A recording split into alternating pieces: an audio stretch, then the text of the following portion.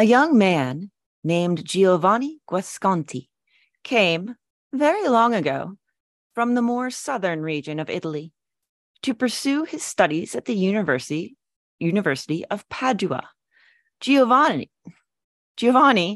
who had but a scanty supply of gold ducats in his pocket, took lodgings in a high and gloomy chamber of an old edifice, which looked not unworthy to have been the palace of a Paduan noble, and which, in fact, exhibited over its entrance the armorial bearings of a family long since extinct. The young stranger, who was not unstudied in the great poem of his country, recollected that one of the ancestors of this family, and perhaps an occupant of this very mansion, had been pictured by Dante as a partaker of the immortal agonies of his Inferno. These reminiscences and associations, together with the tendency to heartbreak natural to a young man for the first time out of his native sphere, caused Giovanni to sigh heavily as he looked around the desolate and ill-furnished apartment. Lightning recap. In Rappaccini's Daughter by Nathaniel Hawthorne, that girl is poison.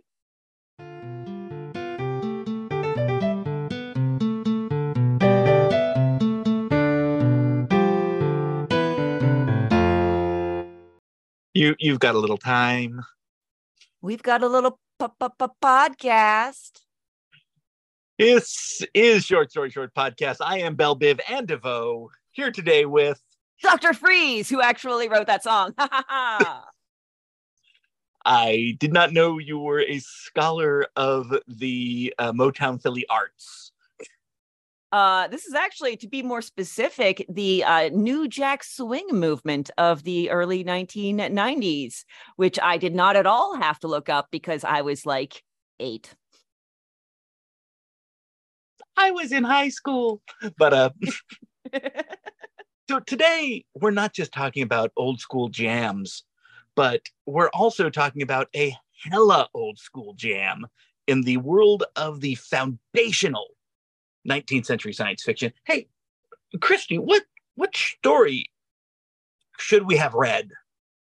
We should have read, if our printer worked correctly, Rappaccini's Daughter by Nathaniel Hawthorne, which was first published in 1844. That's right. And this is one of those stories that I read first in high school. Well, okay, I first read the first and last pages of in high school. You just summed up so many people's high school English experience. Yeah, and I still managed to get an A on the test. But still summing up. I'm very good at Scantron. But it's one that I really became more aware of because of an anthology called Future Perfect by a guy who is dead now. No, he's still alive. I actually interviewed him. Wow. Okay. I feel sorry for this gentleman. Well, it was via email, but the anthology is of 19th century science fiction stuff. So there's Poe, there's Twain, but this story appears and is one of the ones that really gets me thinking that when the trope of the mad scientist with the beautiful daughter began, it was this story. And I love that. And what a beautiful way to start it. And what a wonderful and age appropriate, and when I say age appropriate, I mean appropriate to its time way to start it. Because poison is so just entrenched in this era, especially as a woman's weapon. Arsenic, cyanide, potomane, et cetera, et cetera. I could go on. And hilariously, this is really funny. On my other podcast, Old Timey Crimey, we dig into historical crimes. Literally, while I was reading this, I got an email pitching us a book that we could review that is about woman poisoners throughout the century, or the centuries, rather.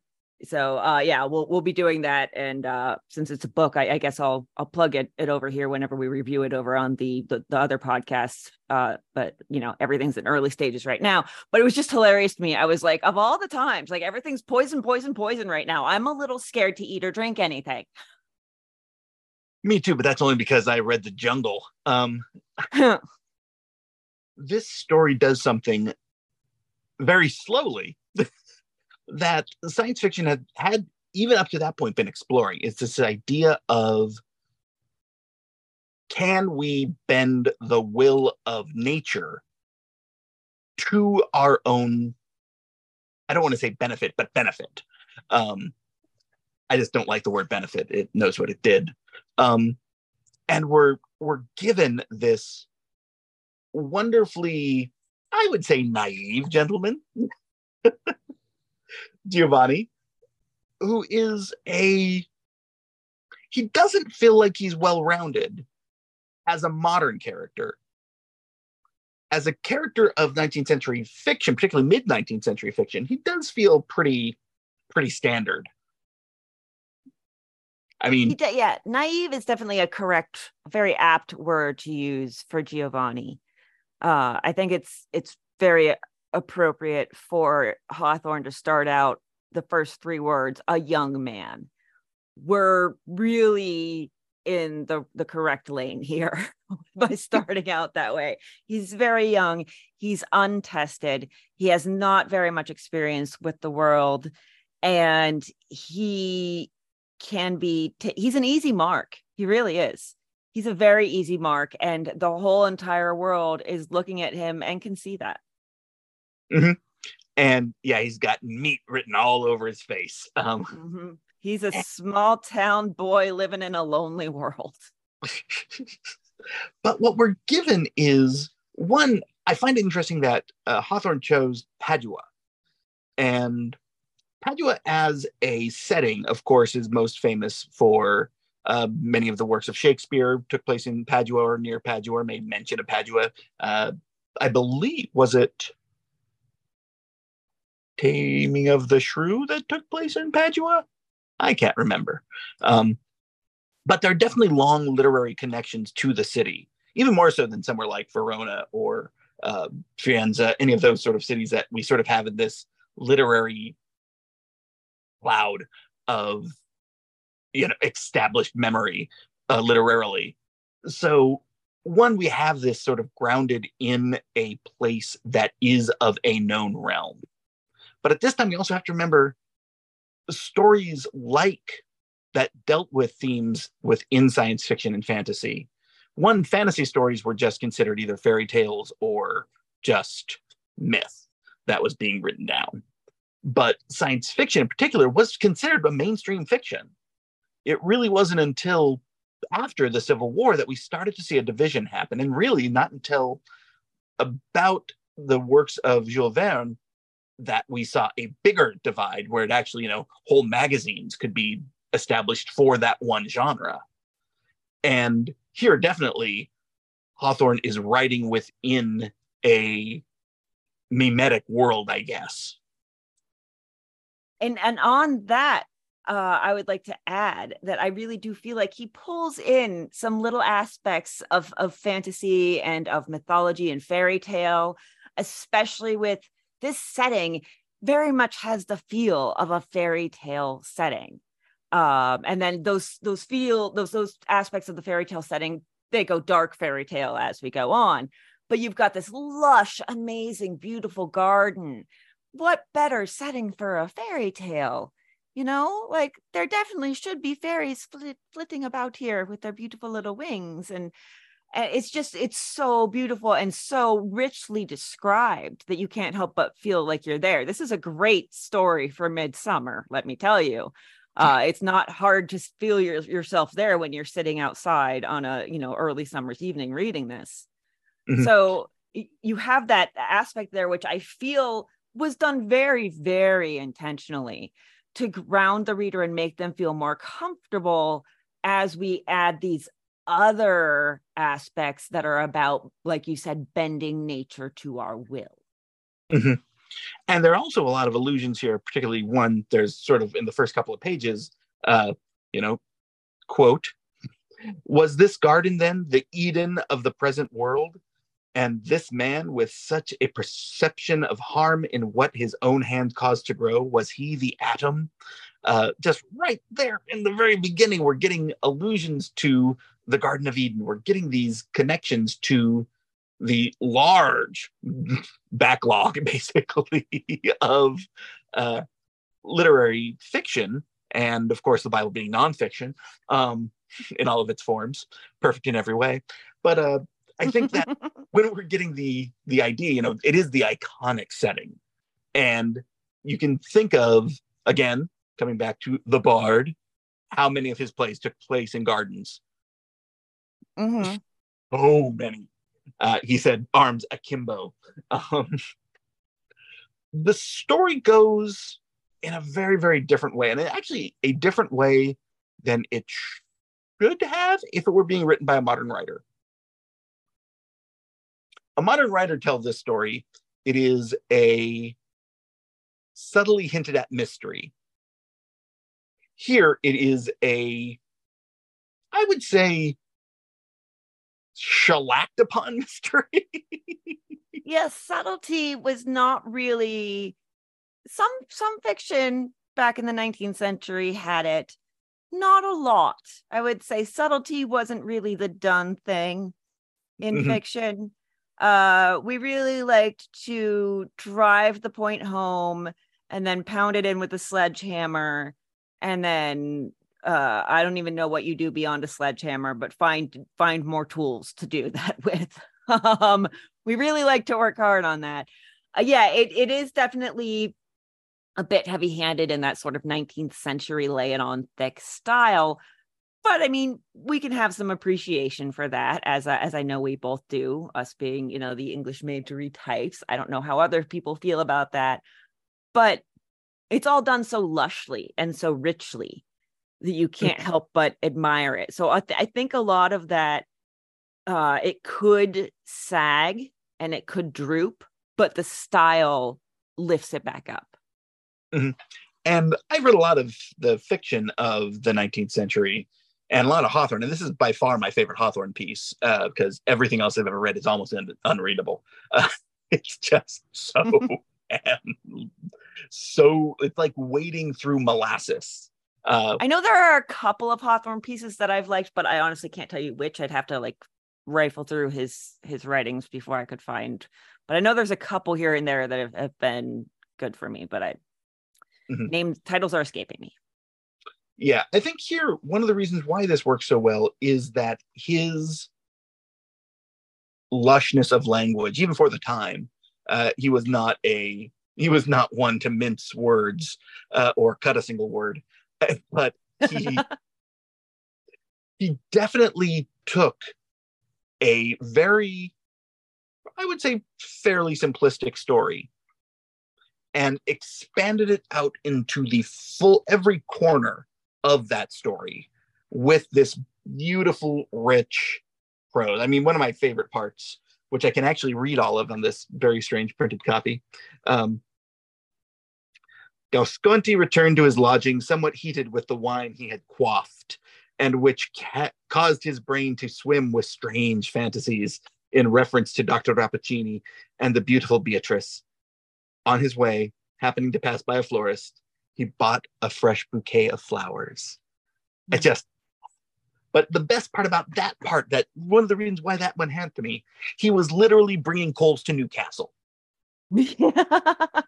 Exactly. Yeah. I mean, it's like, this is one of those little pieces, like you said, of the naivete of Giovanni. It's like, what do you give to someone who's always in a garden? Flowers. He must love flowers. It's gotta be. Like bringing the barista coffee. Although I do know a barista that works.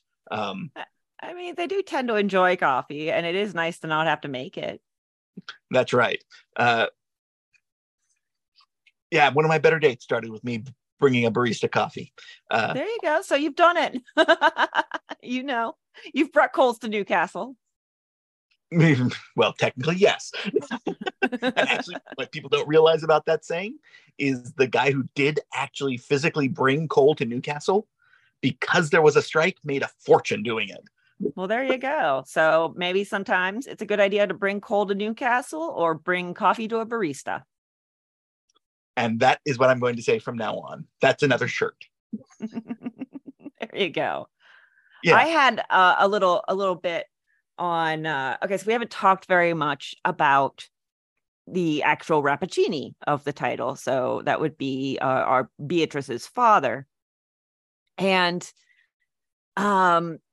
this is hilarious because the way that this worked out, I read this section fairly early on in the story, and I'll read you the excerpt. And this is how Rappaccini behaves around the flowers. On the contrary, he avoided their actual touch or the direct inhaling of their odors with a caution that impressed Giovanni most disagreeably, for the man's demeanor was that of one walking among malignant influences, such as savage beasts, or deadly snakes, or evil spirits, which, should he allow them one moment of license, would wreak upon him some terrible fatality. Okay, so just literally like yesterday, I saw this thread posted by one Dr. Suzanne Moss on Twitter, whose last name is hilariously apt. And I'm just going to read an excerpt from her Twitter thread.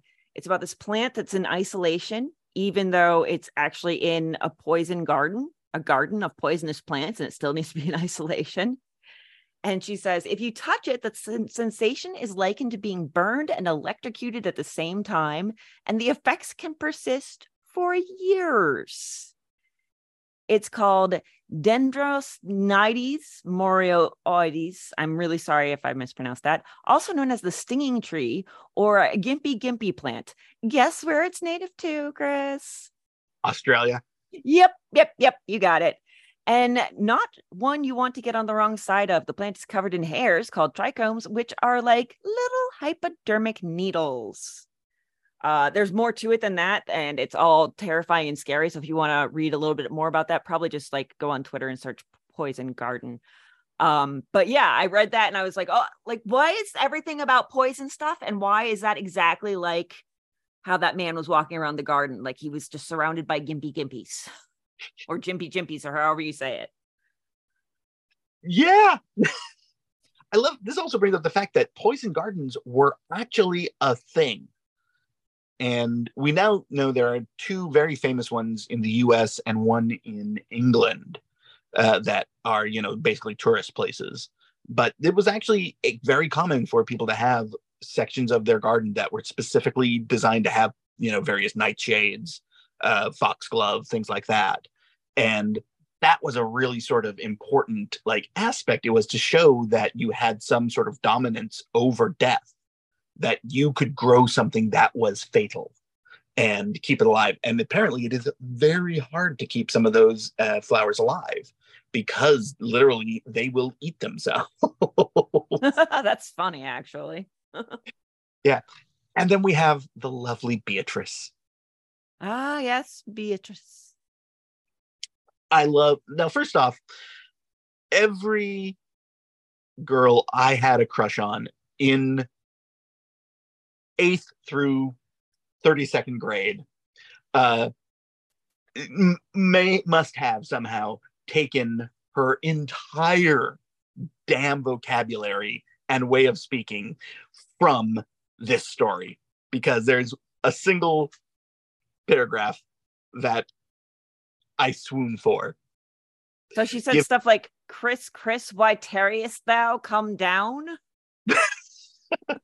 Give me thy breath, my sister, exclaimed Beatrice, for I am faint with common air. And give me this flower of thine, which I separate with gentlest fingers from the stem, and place it close beside my heart. Your lady friends talk like that?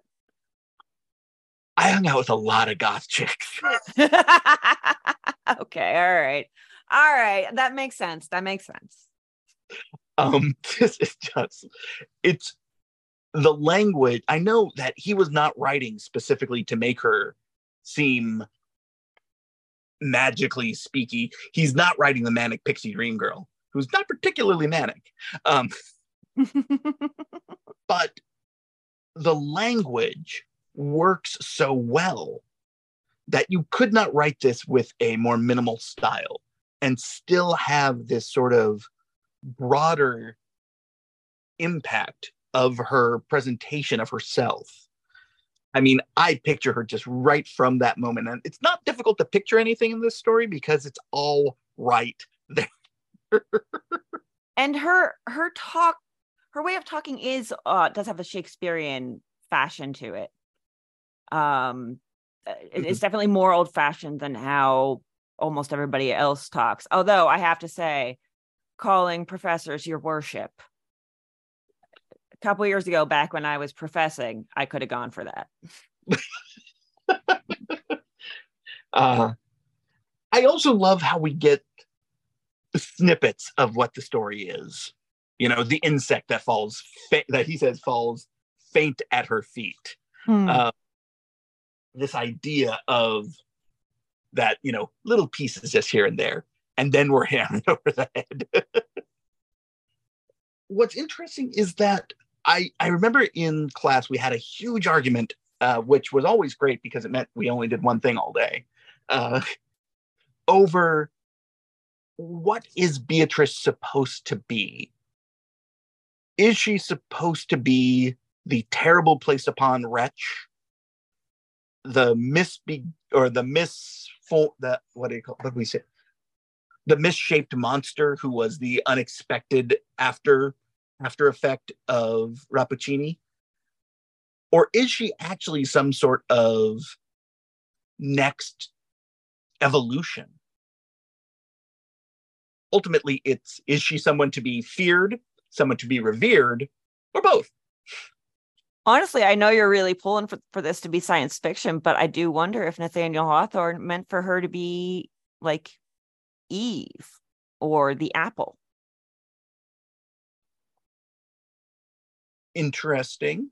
I could make arguments for either. I think I could make stronger arguments for the apple, but I wouldn't know until I sat down and tried to pound out a 20-page paper on one or the other, or both.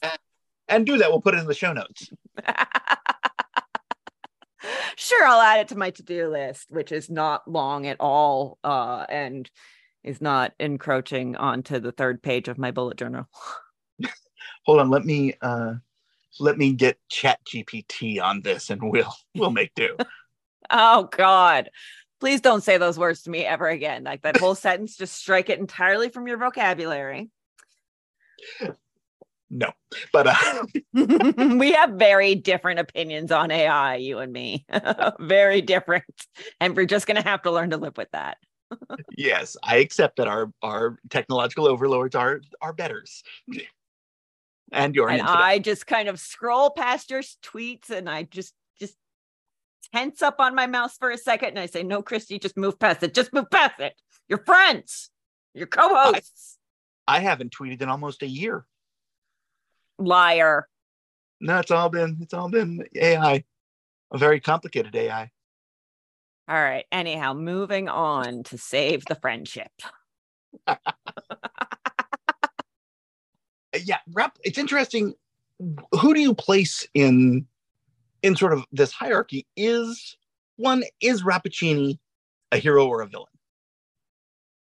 Okay, so we're talking are we talking about the hierarchy of if Beatrice is like Eve or the snake, or sorry, the apple rather? Yeah, what does Eve represent, I think? Okay, so all right, so if Beatrice is, let's say she's the apple, then that would make Rappaccini is the snake, and it's almost like Giovanni is Eve, and Rappaccini's trying to get Eve to bite the apple. Okay. My thought. Mm-hmm. Rappaccini is God. Okay. Giovanni is Adam. Okay. But Beatrice is still the apple.